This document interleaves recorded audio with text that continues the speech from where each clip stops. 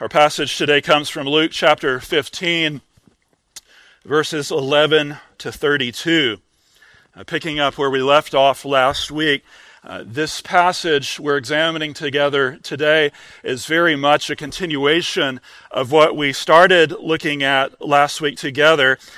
Christ's response to those who tend to look askance at the kind of people Jesus welcomes. The kind of people that Jesus welcomes to the table.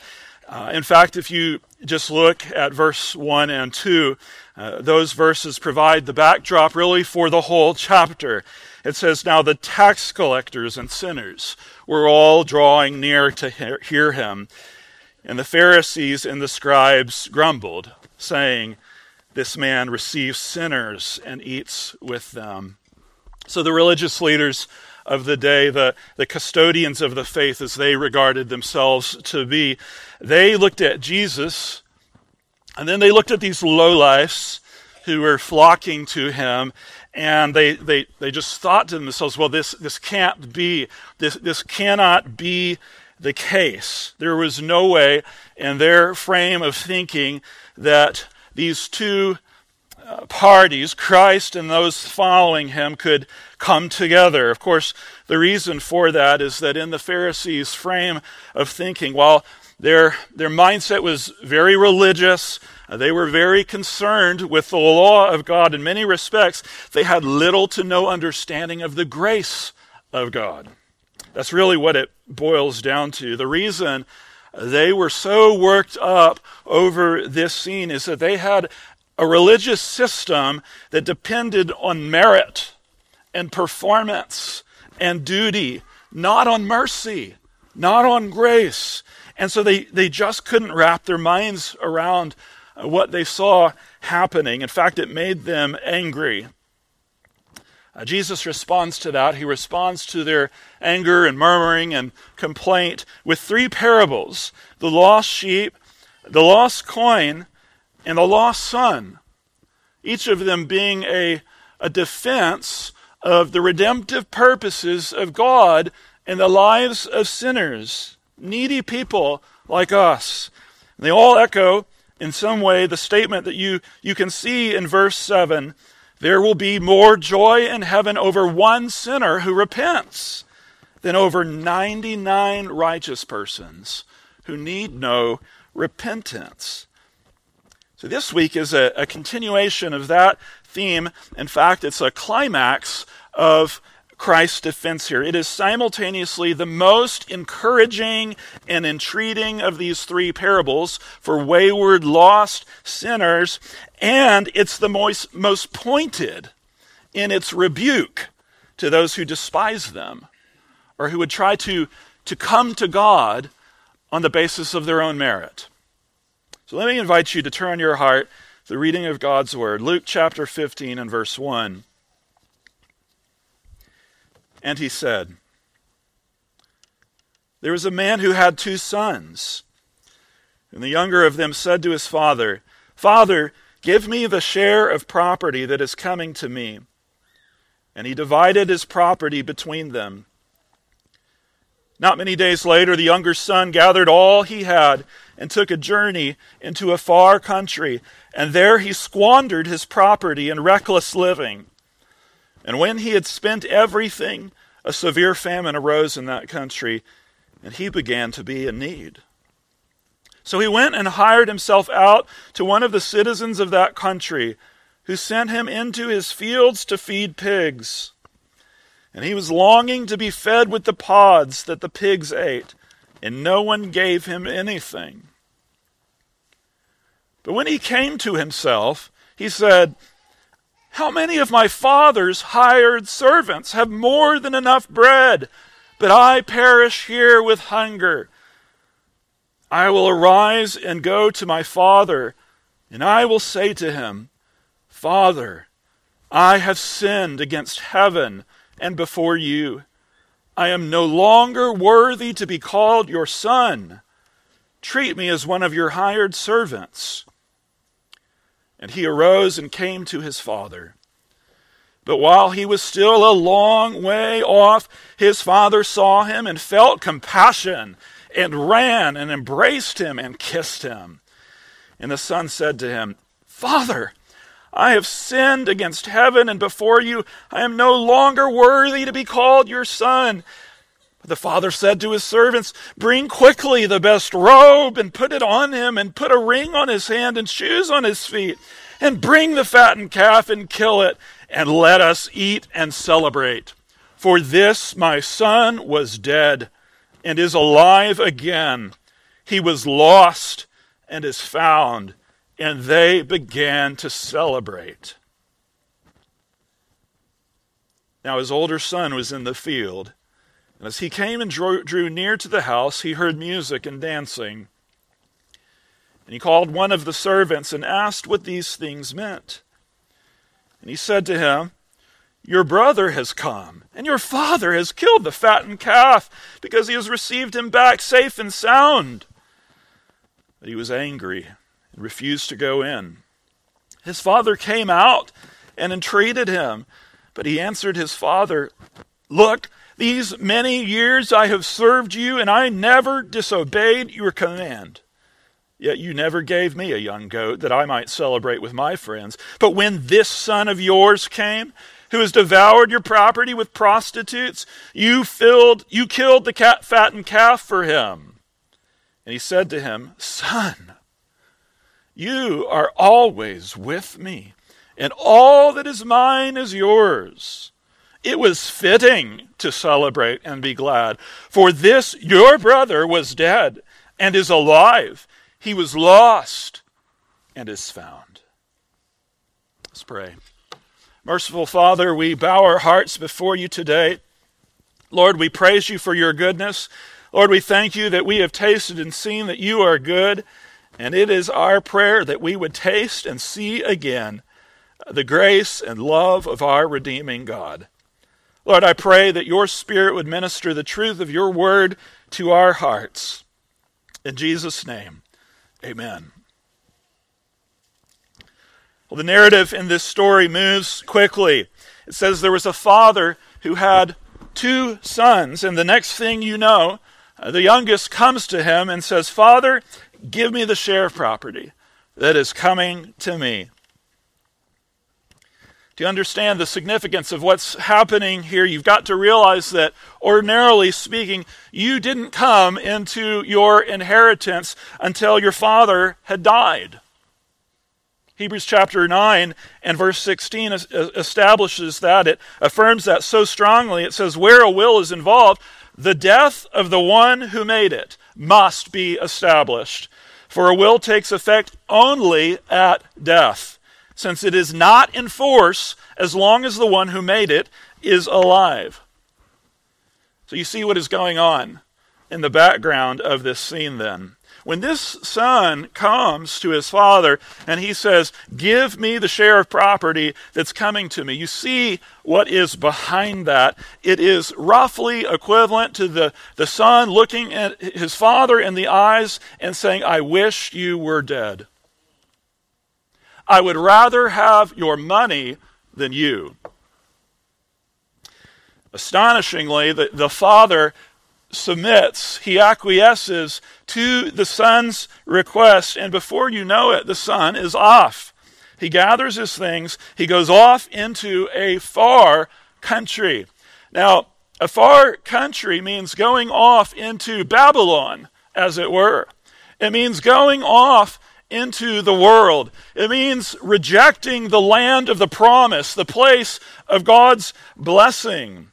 And so it's no surprise to discover that in the span of just one verse, not only has he left home, but he has squandered everything. He squandered his property in reckless living. Friends, nothing good happens in Babylon. Nothing good happens in the world. It always ends like this. It always ends in ruin and in destruction.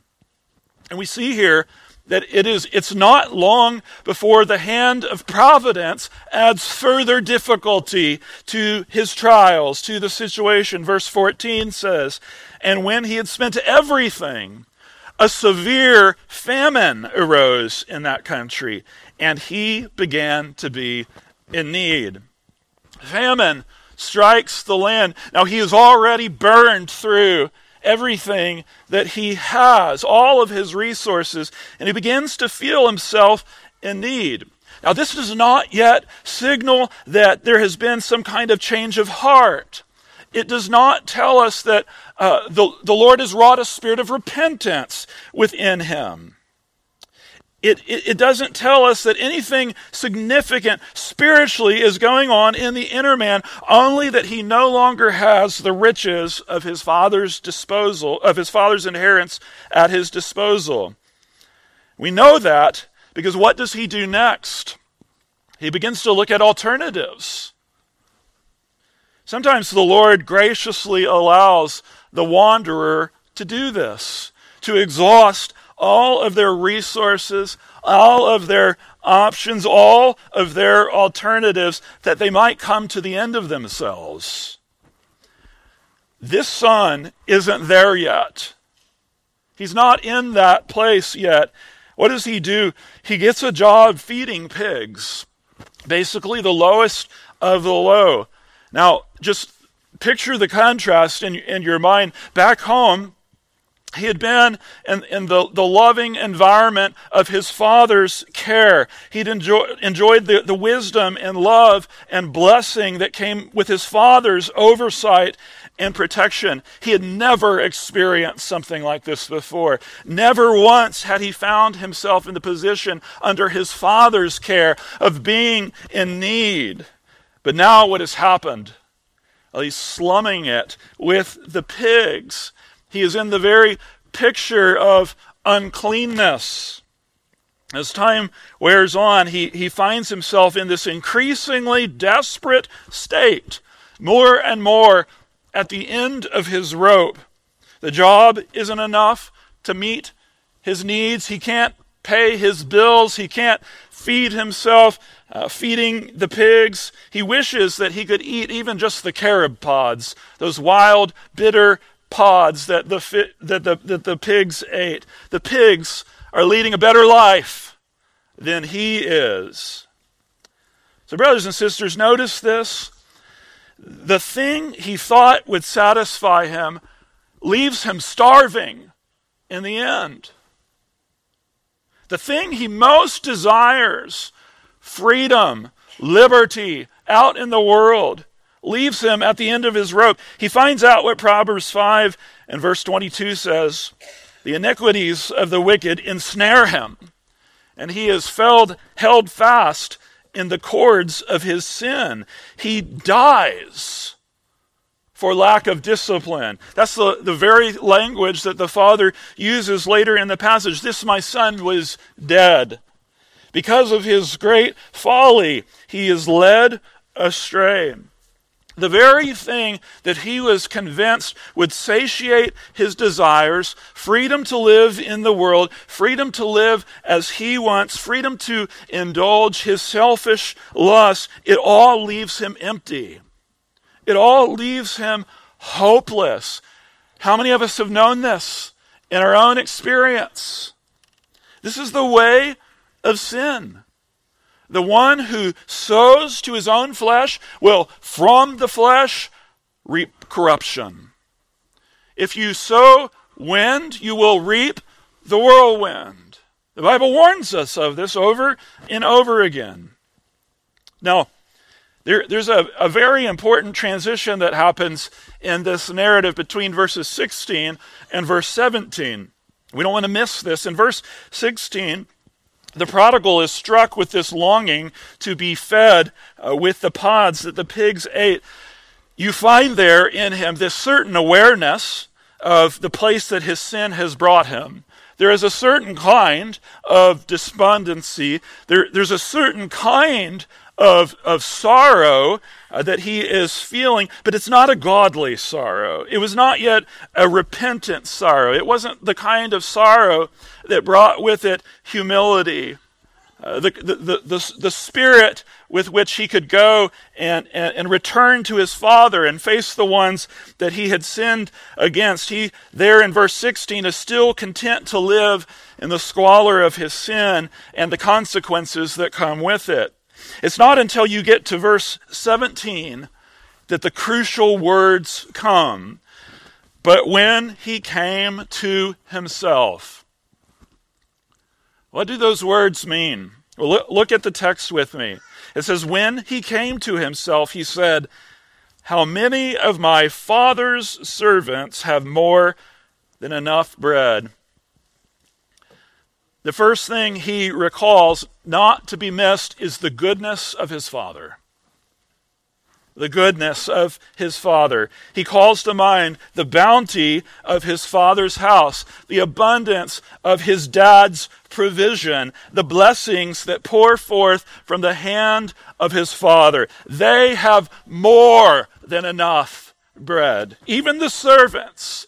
But I perish with hunger. You see the contrast. You see the folly of his ways. He marks the distinction in his mind, and he begins to grasp the sad reality of that. The pursuit of my sinful desires has not materialized in the kind of life that I thought it would. My heart has deceived me. Not only has my selfish living not resulted in the kind of life that I wanted, but I now realize that the place of blessing is actually in the place I left behind. It's with my father. It's in the home that I deserted. And so what does he do? He formulates a plan. He says, well, I will arise and I will go to my father and I will say to him, Father, I have sinned against heaven and before you. He thinks to himself, there's no sense trying to cover over things here. There's no sense trying to hide my sin. I'm just going to go and confess it. I'm just going to go and confess it fully and freely without any kind of excuses or qualifications here. He acknowledges that he has sinned first and foremost against heaven. He says what David says in Psalm 51, against you only, God, have I sinned and done what is evil in your sight, that you may be justified in your words. And then secondly, he acknowledges that he has sinned against his natural father. Father, I sinned against you. Full stop. No justifications.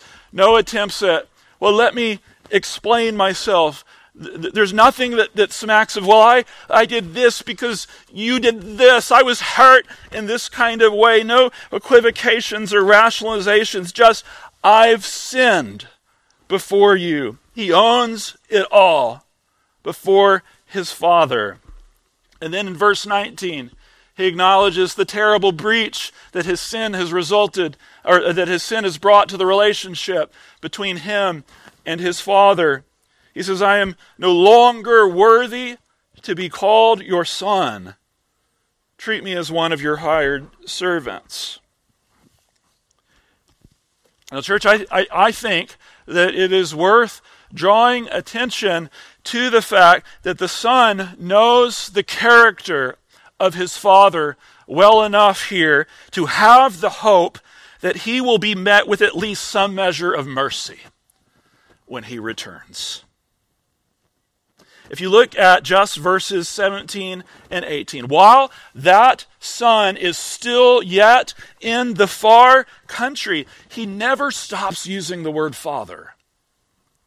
He never stops uttering that in his mind. In that internal dialogue, the word shows up repeatedly. How many of my father's servants?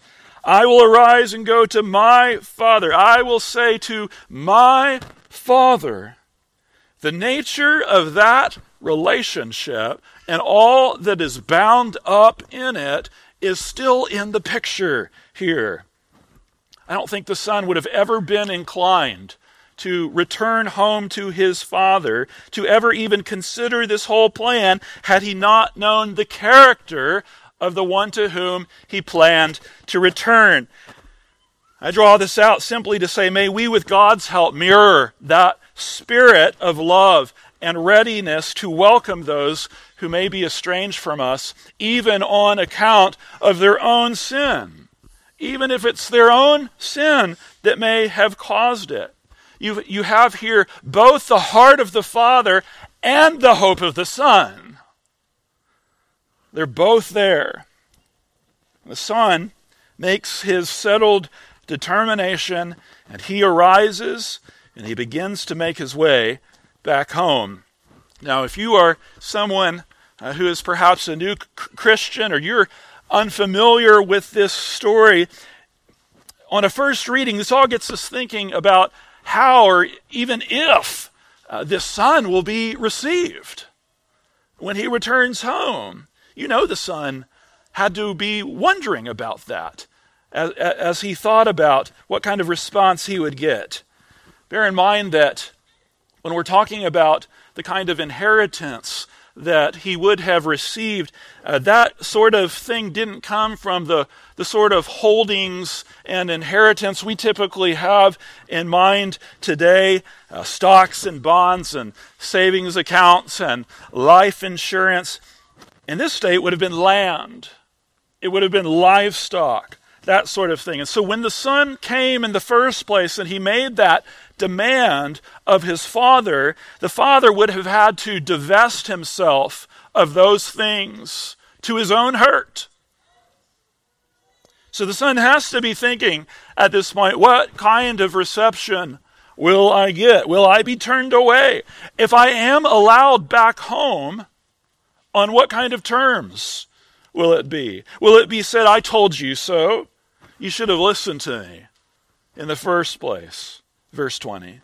But while he was still a long way off, his father saw him and felt compassion and ran and embraced him and kissed him. The son isn't left wondering for long. The father takes off and he runs toward him. Now, everyone in this culture knows that a man who was distinguished in any kind of way didn't run anywhere. It's just not proper. One scribe who was living around this time said, a man's manner of walking tells you what he is. Aristotle said, great men never run in public. One missionary to the Middle East who is still alive today, he tells the story of a pastor friend who he wasn't accepted as the pastor of a particular church in the Middle East because in the judgment of the elders, he walked down the street too fast. But not this man. Not this father. He ran. Literally, it says that he ran and he fell on the neck of his son. He threw his arms around him and kissed him. It was unconventional. It was undignified, but it was highly warranted. It is Malachi 3 and verse 17 in parabolic form. Return to me, and I will return to you, says the Lord of hosts. Or James chapter 4 and verse 8, draw near to God, and he will draw near to you. He will draw near to you. Dear ones, return to the Lord, and rest assured you'll be received. He will return to you. There are a couple things here that make this scene just especially striking. First of all, the son's return to the father is almost completely overshadowed, you could say, by the father's love. The son must make the about face. The son must make the choice to leave his sin and his selfish living behind and return to the father. But that's not the highlight of this story. The highlight of this story is not the son's long journey home. Luke does not take a lot of time tracing each step of the son's trod home. The thing that takes center stage here is not the prodigal's return, but the father's compassion and joy. That is what is underscored in this passage. And that is amplified even further just by the extravagance of his welcome. The son begins to let out those lines that he has rehearsed internally. He says, "Father, I have sinned against heaven and before you. I am no longer worthy to be called your son." You notice, though, what happens here? Did you catch the difference between what he's rehearsed internally and what he lets out of his mouth? He doesn't have time to finish those words that he has prepared. He has practiced his lines, but he never gets to the point where he says, "Treat me as one of your hired servants." Why? The father interrupts him.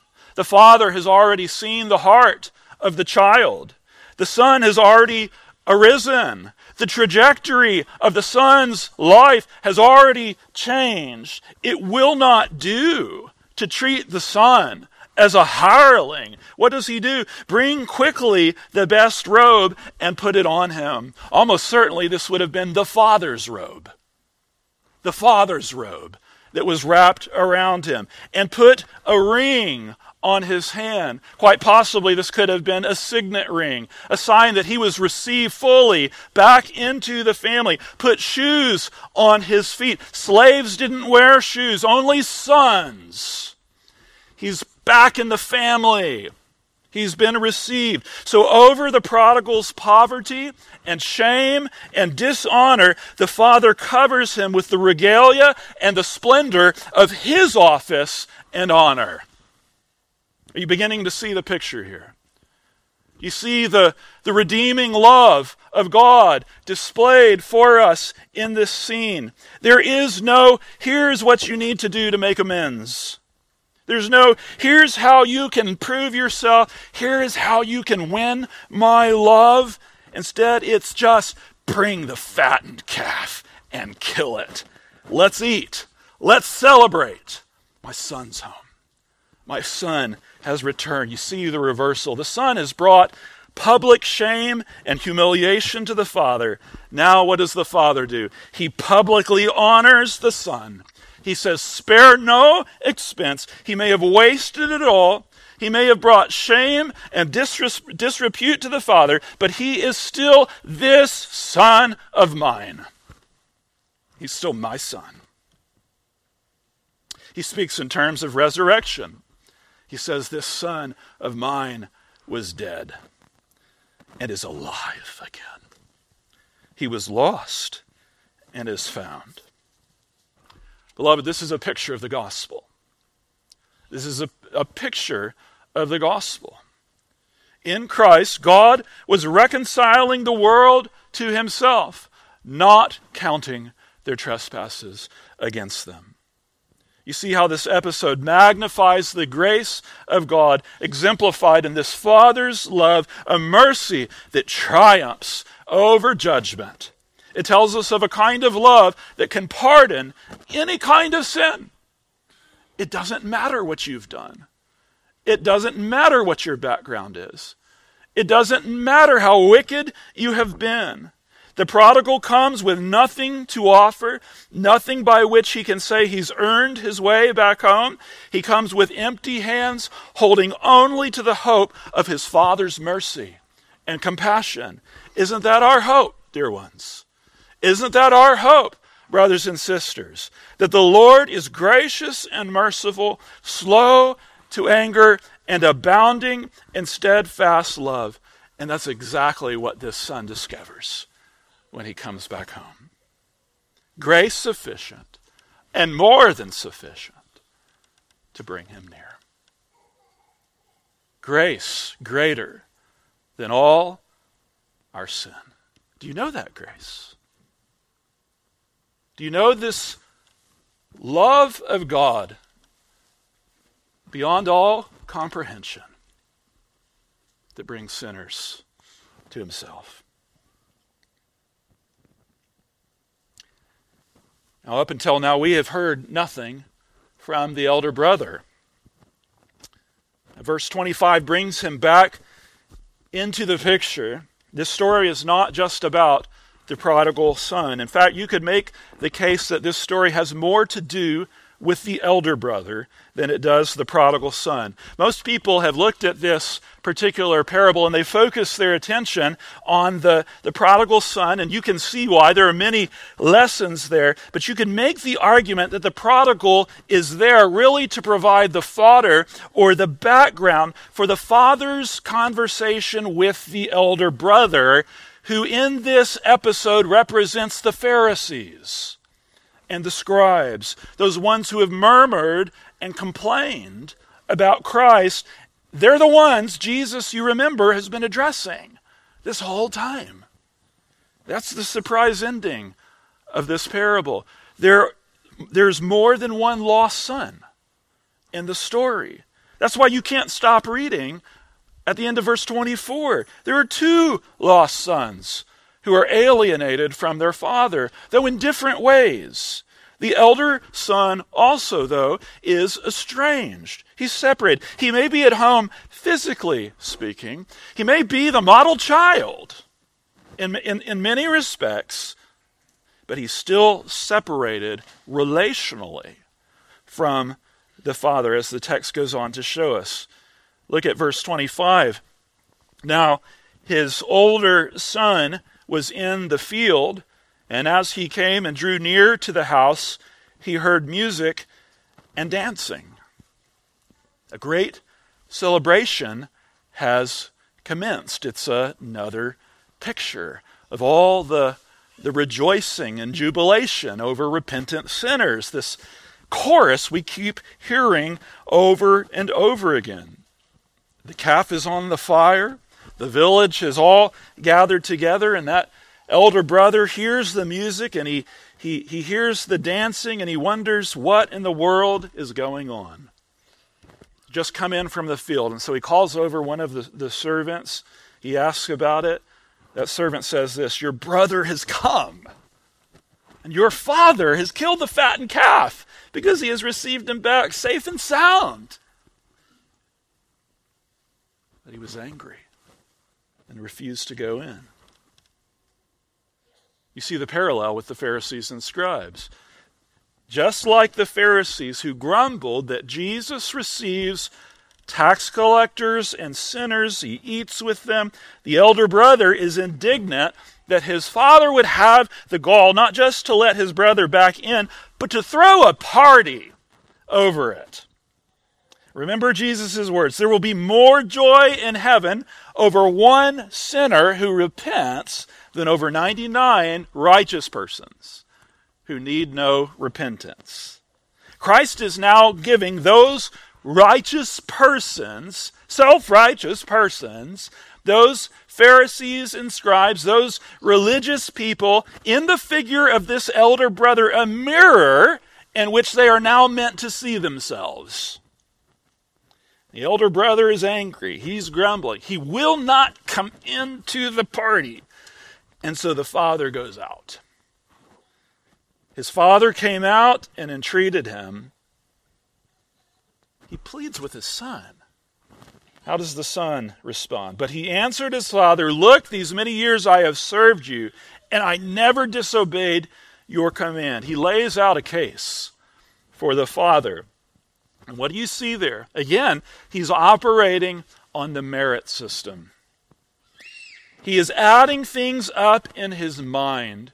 He's telling himself, and he's telling his father, I'm responsible. I am a rule follower. I've worked hard. I've always tried to do what is right. And he can't figure out why things have gone the way that they've gone. Have you ever found yourself thinking in those kinds of terms? Come on, be honest with yourself. He says here, "You never gave me a young goat that I might celebrate with my friends. But when this son of yours came, who has devoured your property with prostitutes, you killed the fattened calf for him." How can you possibly reconcile these kinds of things? What explains the son's confusion? In short, he cannot understand the grace of God.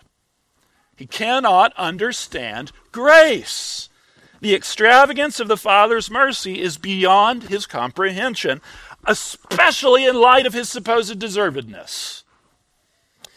If the younger brother comes to the father saying, I am no longer worthy to be called your son, the older brother comes saying, I am the worthy one here. In fact, he says, I've been shortchanged. I've been gypped. I'm the one with the rights. I'm the one that should have gotten the robe and the ring and the fatted calf. It's a matter of justice. It's a matter of fairness in his mind. I'm the one who's earned the blessing. I deserve it. Give it to me. He's like many in the church today who view the Christian life as a series of check boxes. A series of things that have to be accomplished, and as long as those things are done, as long as you've achieved those things, as long as your behavior has been appropriately modified, nothing else needs to be said.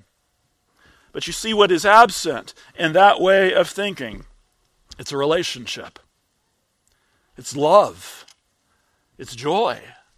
It's humility. It's grace. I wonder if you can see the seedbed of the elder brother's error in your own heart as well. It's so easy to slip into this way of thinking, even as regenerate men and women. This parable is not primarily directed to the profligate or to the rebel. It's not directed mainly to the liberal or to the licentious. It is directed to people like you and me. It's directed to churchgoers, to the religious, to the orthodox, to people who regard themselves to be conservatives, Bible-believing people, pious people, people who know the Word of God. It says to people like us, remember, Jesus receives tax collectors and sinners. Question number one, have you forgotten that's what you are?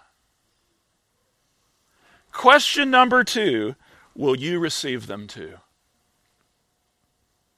Will you receive them? You notice how when this elder brother makes the protest to his father, he calls the younger brother, this son of yours. He chooses words so that he can distance himself from his own brother. When the father, though, speaks to the elder brother, he calls him this brother of yours. This brother. Without saying it, he enjoins the elder brother to soften his heart. Soften your heart toward the repentant sinner. If the elder brother really is the father's son, he will welcome those the father welcomes.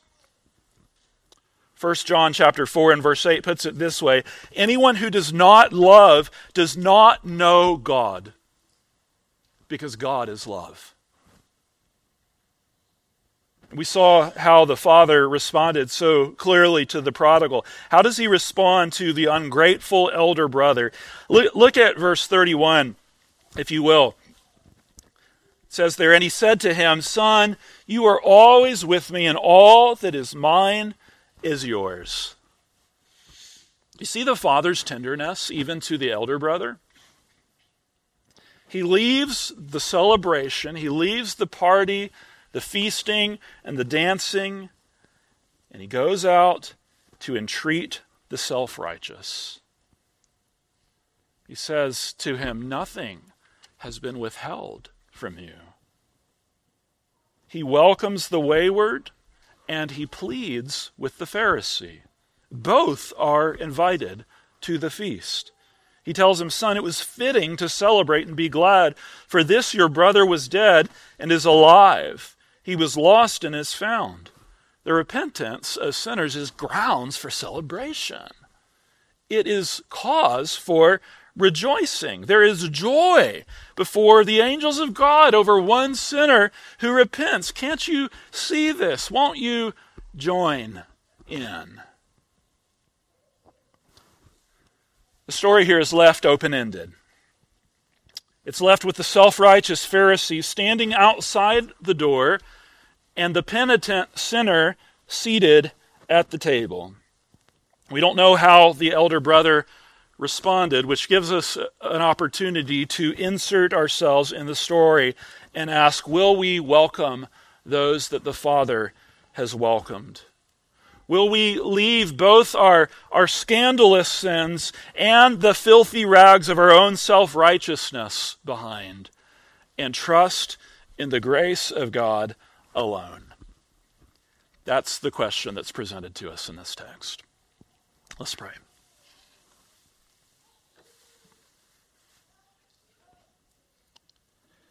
Heavenly Father, we bow our hearts before you.